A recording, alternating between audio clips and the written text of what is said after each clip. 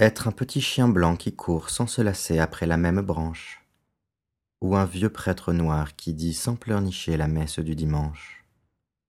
Bref, avoir une foi, minuscule ou sublime, un ensemble de gestes comme une danse idiote, nous dirons le pas turc, une danse modeste qu'on danse sans effort, minime apprentissage, très peu de réflexion. Atteindre le bonheur immobile et cyclique de la répétition.